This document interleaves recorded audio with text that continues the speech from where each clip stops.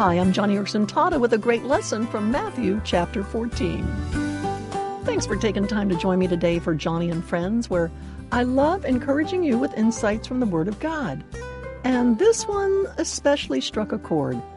Let me read Matthew chapter 14, verses 15 to 16, where it says, "As evening approached, the disciples came to Jesus and said, 'This is a remote place, and it's already getting late. Send the crowds away, so they can go to the villages and buy themselves some food.' But Jesus replied, 'They do not need to go away. You give them something to eat.'" Now, just picture that scene. A large crowd of people had come all the way out to the countryside to hear Jesus preach, but they did not think to bring a bag lunch. They had no idea that his sermon would take most of the day. But hey, it was interesting. Their hearts were stirred. Nobody was leaving. But now the hour was late, and the crowd just sat there with their tummies growling. They had not eaten all day. The disciples could see what was going on. They wanted Jesus to send the crowds away, like to the nearby villages where they could buy themselves some food. They probably thought, where were these people's heads when they left home this morning? Didn't they know they'd get hungry? Didn't they think to prepare to bring something to eat?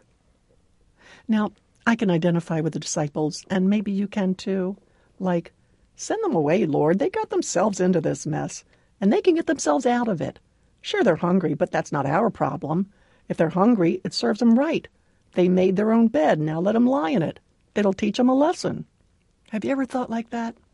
We reason that if people got themselves into a jam, they should get themselves out of it. Like the mother who has 5 children and 3 of them are developmentally disabled because of her own addictions. Or the guy who broke his neck from driving drunk. Or the family who lost their home because dad gambled the money away. Or the overweight woman who lost both her legs because she refused to control her diabetes. Or the teenager who thought he knew better than his football coach and ended up paralyzed. They all should have known better. They got themselves into their messes. They can get themselves out of it. It's not our problem. Well, Jesus is not so quick to let people hang themselves when they make poor choices. And Matthew chapter 14 is such a great example of that. And we can learn a lesson from the Lord's response. The Bible says that when Jesus saw these people, his heart went out to them. To be sure, he was not responsible for their problem. But that didn't matter. He wanted to be part of the solution. And you know the story from there. Jesus appealed to the disciples out of his own compassion for the hungry crowds. And as a result, 5,000 people became part of a miracle that not only changed their lives, but the lives of the disciples who rolled up their sleeves and got involved.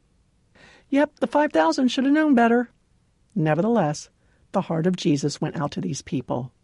In the same way, there are folks in your community who should have known better, but now they are in sad straits. Well, Jesus has compassion for them, and he is appealing to you to help them. It's my prayer that you will. It could be a life-changing miracle for those you serve and for you. By the way, I would love to hear what you are praying about or a favorite Bible verse that you are memorizing. Tell me about it. Just go to my radio page today at johnnyandfriends.org, or you can always write me at Johnny and Friends, Post Office Box 3333, Agora Hills, California 91376. If the Lord has answered some prayer of yours today, guess what?